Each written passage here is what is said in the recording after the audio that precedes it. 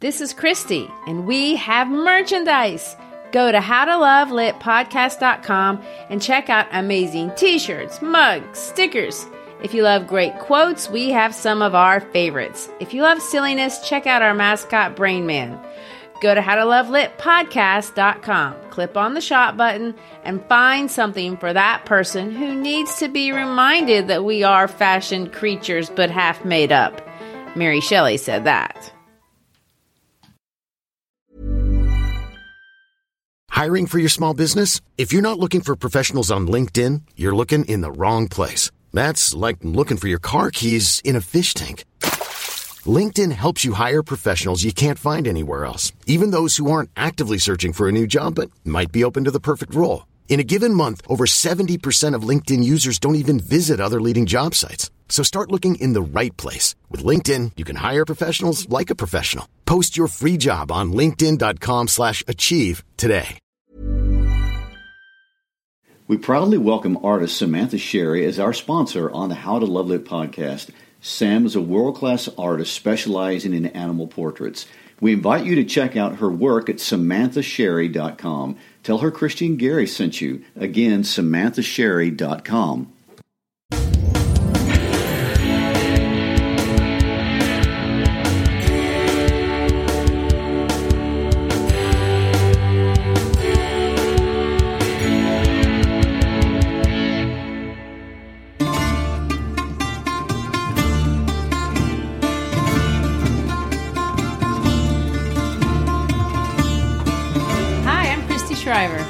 And I'm Gary Shriver, and this is the How to Love Lit podcast.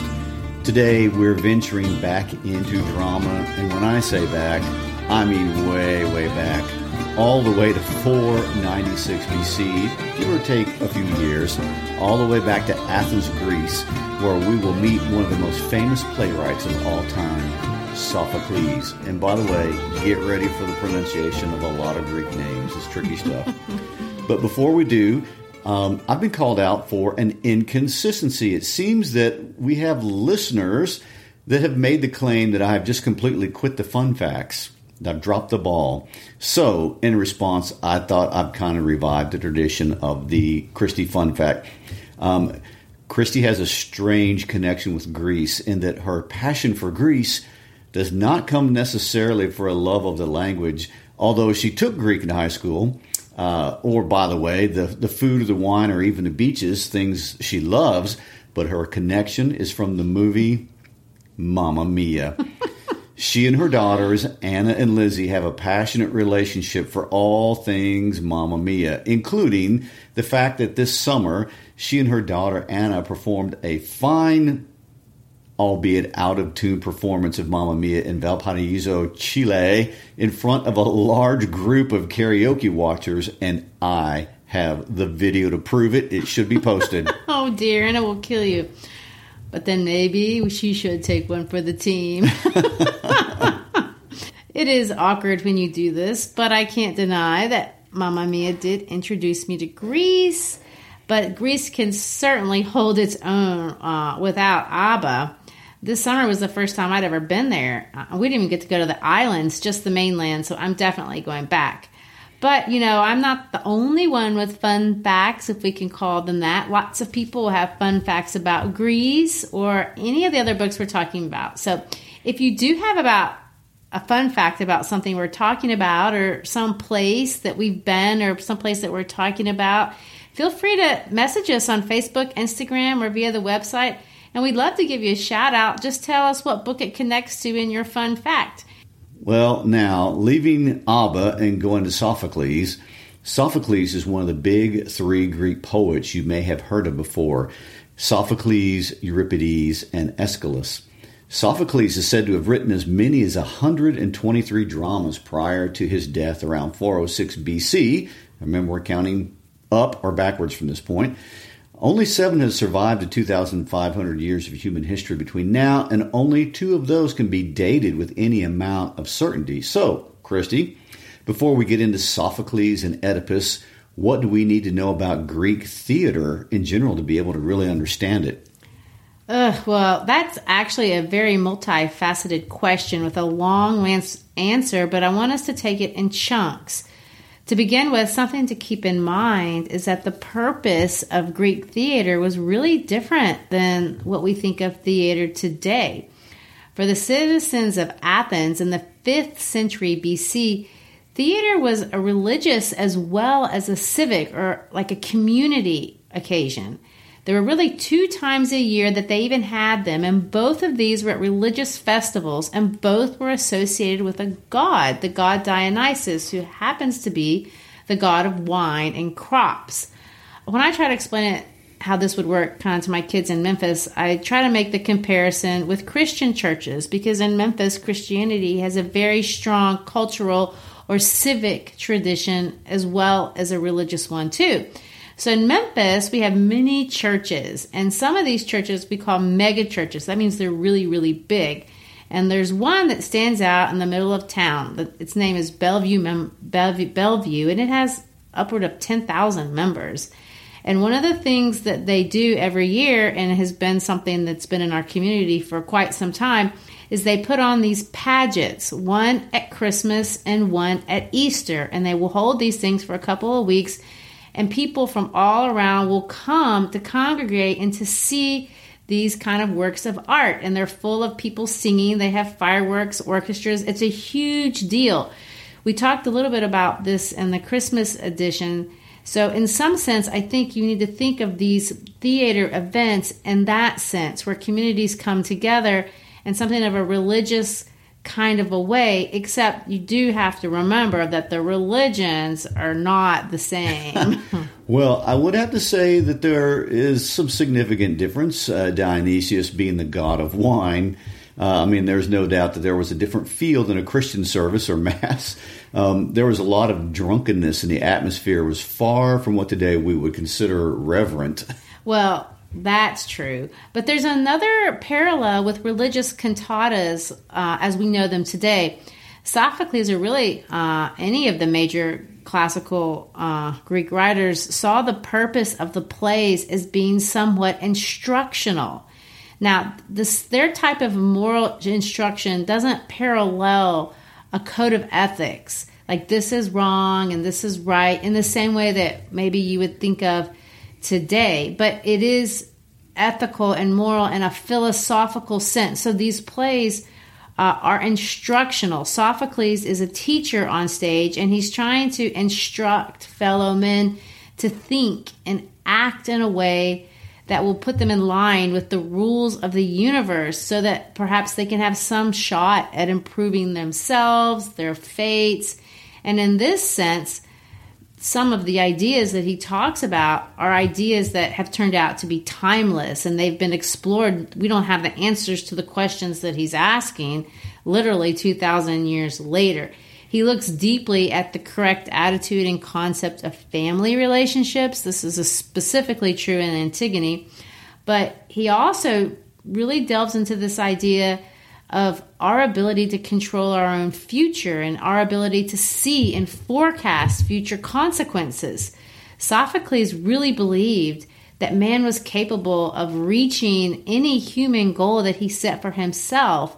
But in order to achieve great things, you had to use your brain, and you had to steer your emotions in a constructive way. And there's so much about the structure of his writing that still shows up in plays today. So we're talking about ideas that have stood the test of 2,500 years. So there was something of human spirit that was really directly addressed by him. Yeah, that's nice. Yeah, well, that's part of what goes into the canon. As we have discussed before, there's something about human nature that comes up time and time again. But anyway, I think we're getting a little ahead of ourselves in talking about themes. So let's go back to the basics. Let's just say I'm a tourist and I show up in Greece during March at the Great Dionysia, the 3-day citywide celebration. What would I see? Well, you would definitely know that you'd showed up at a special occasion. First of all, Athens would be jam full of people from every social class, because it didn't matter. You could be rich, you could be poor. If you could afford the admission, you paid. If you couldn't afford it, you didn't. if you were a citizen, you had the right to be there, and they would find a way to let you in. It was a big, big deal. Each day at dawn, a different author would present a trilogy. Now, think about how long this was going on. A trilogy. As in 3. Yes, of tragic plays. There would be 3 interrelated dramas. And after the dramas, they would have what they called a satyr play. Now, a satyr is actually a mythical creature that's half man and half goat. And these would be obscene, short parodies about a satyr doing something or other. After all this, a different writer, not the writer that had written the 3 tragedies and a satyr, would present a comedy. And then you would do this for 3 days in a row, and this was an actual competition. At the end of the 3 days, they'd have this panel of 5 judges. They would announce which one was the best. A lot of times they'd make their decision based on the reaction of the crowd. So if your piece was really popular and was and these are very active, noisy, rambunctious events. So you could probably tell which ones were the most popular. But if you won first prize, not only did you get a crown made of ivy, which of course that would be gone in a couple of days, but you'd get a substantial cash prize. I will say that there has been a bit of source of irony that Sophocles, who did win this tournament 24 times, did not win with Oedipus, the play that is the most famous one. Yeah. Aeschylus had just died, and so they gave it to him that year with some popular thing. The Festival to Dionysus has actually had over 500 years of practice in history before the golden age of the big 3, Sophocles, Euripides, and Aeschylus. If you think about that, that's a long tradition. It was originally about the singing and dancing and celebrating the legend of Dionysus. But aside from singing and dancing and celebrating the legends of Dionysus, there's a lot we don't know about these festivals. We do know that by the 5th century, the plays were an extremely important component of the festivals and were funded by the state and were competitions. We also know that many Greek towns had these amphitheaters. And if you go to the How to Love Lit Instagram page, back to the promo on Julius Caesar, you'll see Christy and her brother in Italy where they have these 2 horsing around in one of those theaters.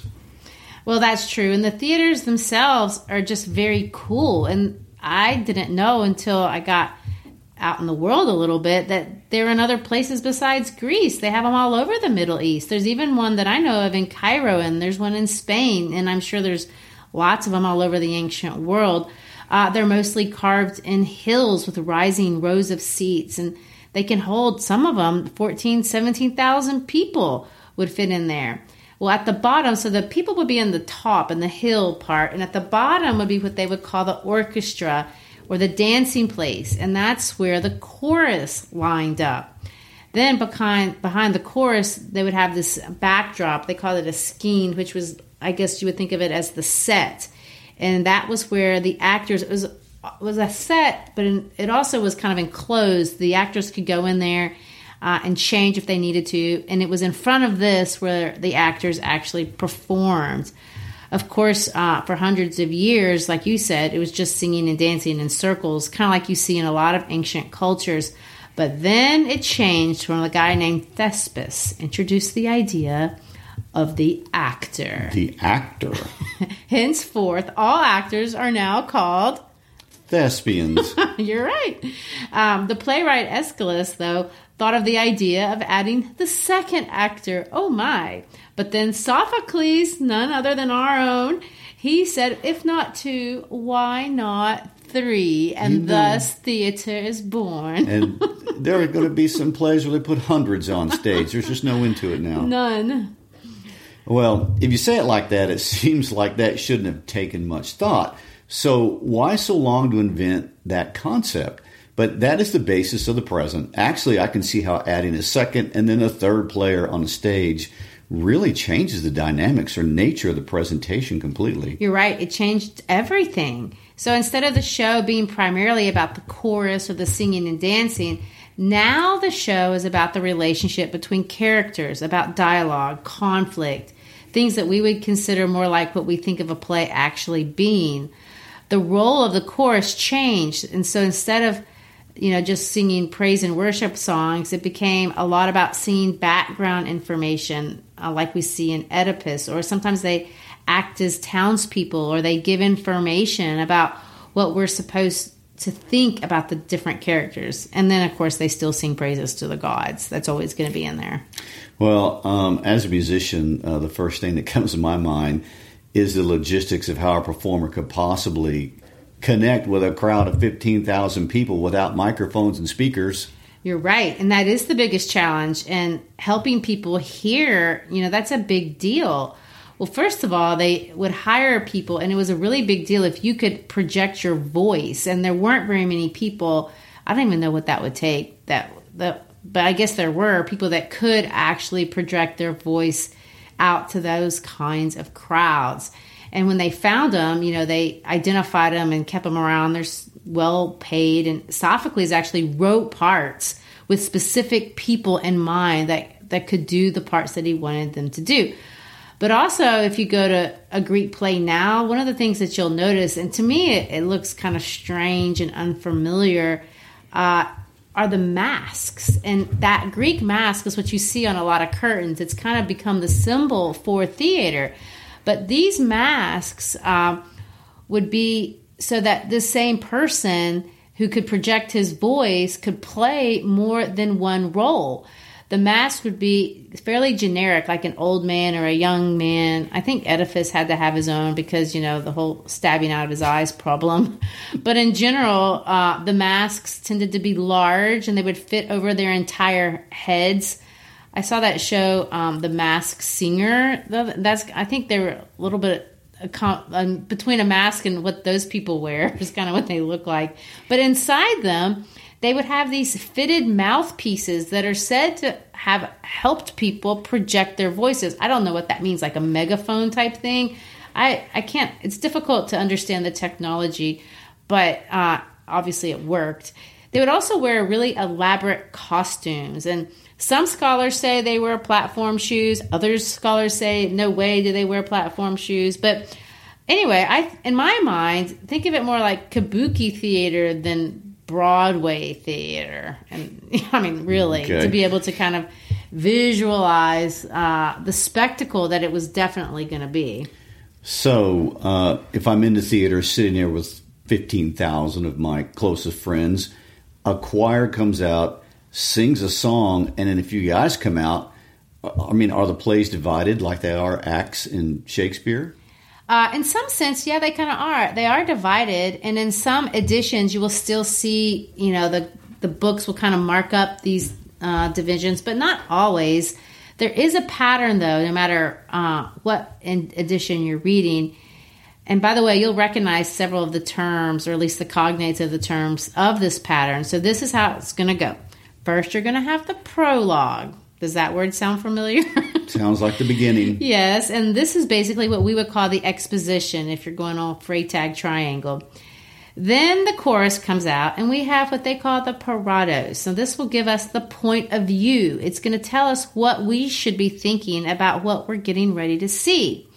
Then you're going to have episodias, and I'm probably not pronouncing these properly, but the English word is episodes, and that should sound familiar. So you're going to have a series of episodes. The characters will come out, and they'll have debates, and we'll see the different conflicts. And between each episode, we'll have one episode. Then the chorus will come out again, and they'll do a number. They're called the stasimond, but then think of them as kind of like musical interludes. And this is, to me, what makes it look like a Christmas cantata. So you'll have a little bit of talking, then you'll have a singing, and the singing will interpret praises to God. Then we'll tell you what you're supposed to be thinking about the episode. And then they'll go back and we'll have another episode. Then the chorus will respond to whatever happened in that episode. And then the last scene is called the Exodus, and that's when we'll have a resolution.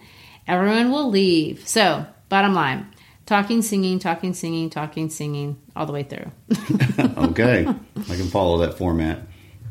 Oh, and one more thing. Before we move on to the actual plays themselves, I use the word scene, but I want to make sure that you understand there's probably never going to be a change of setting. The settings of these are really mostly in one spot. So there would be things that would happen, but lots of times they'll be off stage, and then a messenger will come in, and the messenger will tell what happened, and we'll see the reaction from the people on stage to the action that has happened that we weren't able to see because they don't have things like changing of sets.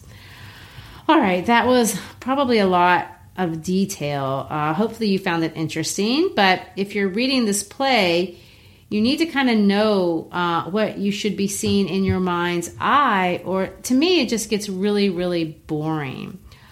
All right, I think that's it for a theater instruction for the moment. I don't want to wear you out too much. I do want us to talk about eventually what is a tragedy, what is a tragic flaw, and all those things that are specific to Greek tragedy. But let's get into the stories specifically. Just because like Shakespeare, or maybe Shakespeare just like Sophocles, neither one of them wrote their own stories. These were always going to be well-known narratives. Sophocles is retelling myths, and these myths were already known by every single person that would be attending the play. We're going to actually tackle the two most popular plays today by Oedipus, Oedipus King, or Oedipus Rex, as I like to say, and then Antigone. We're going to do Oedipus this week and the next week, and then we'll finish, we'll roll right into Antigone, and then do that. That'll probably take us another episode and a half or two. There is one more play that goes along with this trilogy called Oedipus at Colonus. It was actually performed only after Sophocles had died. And this third one, Oedipus is old, and he's blindly been wandering for years in exile, and it's really beautiful, and some consider it better than the other two, but it's definitely not as famous. So you'll have to catch that one on your own because we're just not going to have time to cover it here. But hopefully we can get these two covered in these episodes. They're short, at least for a play. All right, the story of Oedipus, that's the one we're going to talk about today. Recognized as one of the greatest of all the surviving Greek tragedies by those who get to decide those things. Right. Well, not me. No, we weren't asked our opinion. No. It definitely has intrigued lots of thinkers for centuries, and perhaps no one more notably than the beloved Sigmund Freud, father of psychodynamic psychology, yes. One of my faves. Everyone discusses what, in fact, does this story mean. Oedipus is so interesting. He's intelligent, he's confident, he's rash, but he doesn't seem to deserve all that he gets in the end. It somehow reminds us that greatness may or may not be what it appears to be, and that power and limitations will complicate relationships. Of course, the plot itself is so extreme, we can't identify with this situation, and in some sense that makes it safe for us to even talk about it. Well, I agree. And one difference between then and now, that since the story was familiar back then, all the actor had to do was say Oedipus, and everyone already knew exactly what he was talking about. They knew the myth. They knew what had happened before the events on stage. They knew what was going to happen on stage, which, by the way, does make Oedipus a really unusual play. Even, I think, for Greek plays, really, all the important things that are going to happen in the story of Oedipus actually happen before the play starts. So think of it like this. If we were going to plot this plot or chart this plot on Freytag's plot triangle, the climax of the story happened before the story begins, or before the play begins. The protagonist has already done that from which he can no longer return. What this play is about is just the consequences, the fallout. But even this, the Greeks already knew. They just wanted to sit back and see how Sophocles was going to present it. So, since most of our listeners are not Greek, although we do have a few, thank you, dear Greek friends, Gary, read to us this most famous Greek myth as just tell the myth. Okay. Sounds good, and I'm going to do exactly that. I'm going to read it. There are obviously many versions, but I'm going to read a version written by the now deceased, revered, and actually beloved classical scholar Bernard Knox. All right. His words. The story is old, strange, and terrible, Laius and Jocasta, the childless king and queen of Thebes, were told by the god Apollo that their son would kill his father and marry his mother. A son was born to them, and they tried to make sure that the prophecy would not come true. Laius drove a metal pin through the infant's ankles and gave it to a shepherd, with instructions to leave it to die of exposure on a nearby mountain, Cithaeron. The shepherd took the child up to the mountain, but pitied it and gave it to a fellow shepherd he met there, who came from Corinth on the other side of the mountain range. This shepherd took the child with him and gave it to the childless king and queen of Corinth, Polybus and Merope. They brought the child up as their own son and named him Oedipus, which in its Greek form, Oedipus, means swollen foot. His feet had been injured by the metal pin. So Oedipus grew up in Corinth as the king's son with no idea of his real parentage, and Laius and Jocasta believed that their child was dead and the prophecy of Apollo was false. After Oedipus became a young man, he was told by a man who had drunk too much at a banquet that he was not the real son of Polybus. He was reassured by Polybus and Merope, but a lingering doubt remained and rumors were spreading abroad. He went on in his own initiative to Delphi in the north of Greece to the oracle of Apollo to ask the god who his parents were. All he was told was that he would kill his father and marry his mother. He resolved never to return to Corinth to Polybus and Merope and started out to make a new life for himself elsewhere. He came to a place where three main roads met, and in the narrow place was ordered off the road and then attacked by the driver of a chariot in which an old man was riding. A fight started, and Oedipus, in self-defense, killed the old man and his attendants, all except one who escaped and took the news to Thebes. The old man in the chariot was Laius, king of Thebes, and so the first half of the prophecy of Apollo was fulfilled. Oedipus, though he did not know it, had killed his father. Oedipus continued on his way and came to Thebes. He found the city in distress. A monster, the Sphinx, part bird, part lion, part woman, was killing the young men of Thebes and refused to go away until someone answered her riddle. Many had tried, but all failed and met their death. The Thebans offered a great reward to anyone who could answer the riddle of the Sphinx, the throne of Thebes, in the hand of Jocasta, the widowed queen, in marriage. Oedipus volunteered to answer the riddle. There is a creature, 2-footed, and also 4-footed and 3-footed. It has one voice. When it goes out on most feet, then it goes most slowly. Oedipus answered the riddle correctly. The answer is man, who goes on all fours as a child, and on 2 feet as an adult, and on 3 as an old man, since he has a stick to help him along. Oedipus married Jocasta, his mother, and became king of Thebes. The prophecy was fulfilled, but he did not realize it. For many years he ruled Thebes well, an admired and just king. He had 2 daughters and 2 sons, and then a plague broke out in Thebes. The people of the city died, the cattle died, the crops rotted. The Thebans thronged the temples, and a delegation of priests went to the palace to beg Oedipus to save them. These are the priests who came on stage at the beginning of the play. And as they enter, the stage door opens, and a masked actor comes out and addresses them. The play has begun. Well, there's a lot in that story. I mean, there's a lot in that story before you even get to the play. But you can see from the Greek point of view that since you know what's happening, what has happened, that this play is going to be a lot about irony. Now remember, irony means it's the opposite. Dramatic irony means that we know what's going on and the characters in the play don't. So we know before the play starts that Oedipus is Jocasta's son, but Jocasta doesn't know that and Oedipus doesn't know that. And so we know all this is in the background, and these guys, have no understanding of that. So that creates a lot of verbal irony. And in some sense, this is going to put us in the position of a god throughout the entire play. We can see their lives. We can see their struggles. We can see their decisions from an omniscient perspective. And it's in a strange sense that we can identify and kind of respect how the characters are just blindly screwing up their lives. And that's exactly how we are supposed to be thinking about it. Sophocles is going to go to quite an effort to, let me say it this way.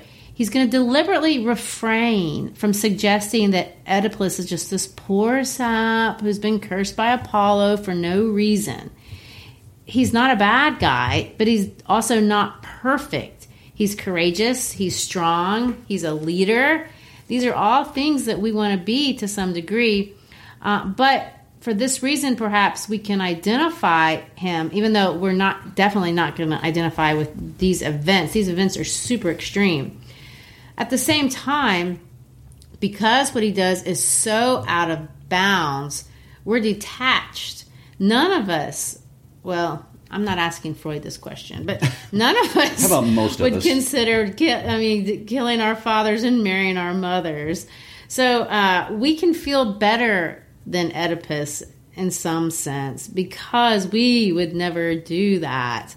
But like the Greek gods, like maybe even the god Apollo, we already know everything that's going to happen to Oedipus, everything that he's going to do, the consequences for these actions. And so everything that comes out of his mouth is going to appear somewhat ironic. This is what I mean by this.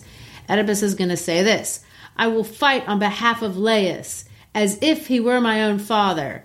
And we, of course, when this comes out of his mouth, we're going to think, he is your father. Yeah, he just doesn't know it. And there's other places in the play that I'm cursing the murderer of Laius. And you're going to say, don't do that. You're cursing yourself. So this is the kind of stuff that drips from basically every single line of both Oedipus and Antigone, but I think Oedipus a little bit more. What it comes down to in a metaphorical or a thematic sense, which we will talk about much more next week, is this idea that in some sense Oedipus really is a victim. He didn't deserve this, but yet in some sense Jocasta is a victim, and in some sense they're not. They're really not innocent. They're not entirely 100% blameless. There are things that they could have done. And as the play unfolds, we'll see that in some sense, it embodies all of life. There are things that are out of control, that are out of our control. There's some things that we could have done, should have done. Life really is this strange combination of fate and fortune, as the Greeks like to think of it. Before we get into the play, and we don't have time to start it today, and we're not planning on starting it today, but a couple things I do want to point out. One, before we get one step further, because it's just fun to know, the Sphinx. Everyone's seen the Sphinx, part bird, part lion, and part woman. But the Sphinx is most famous for the famous riddle, and I didn't want to go any farther without reminding you of this is probably the most famous riddle anybody has ever heard.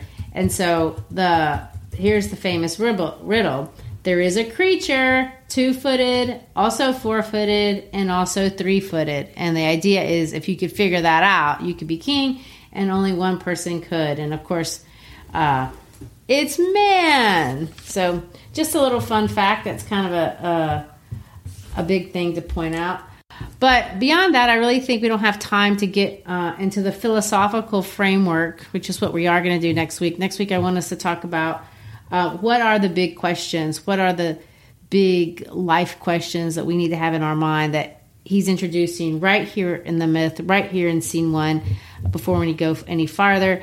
But we also want to talk about what is tragedy. All right, then. Well, next week we will jump into the deep, deep waters of the philosophical words of Sophocles. Thanks for being with us today. Check us out on our Facebook page, our Instagram page, our howtolovelitpodcast.com page. Most importantly, share our podcast with your friends. We are currently being followed in over 60 countries around the world, and we would like more people to come on board. Send a picture and peace out.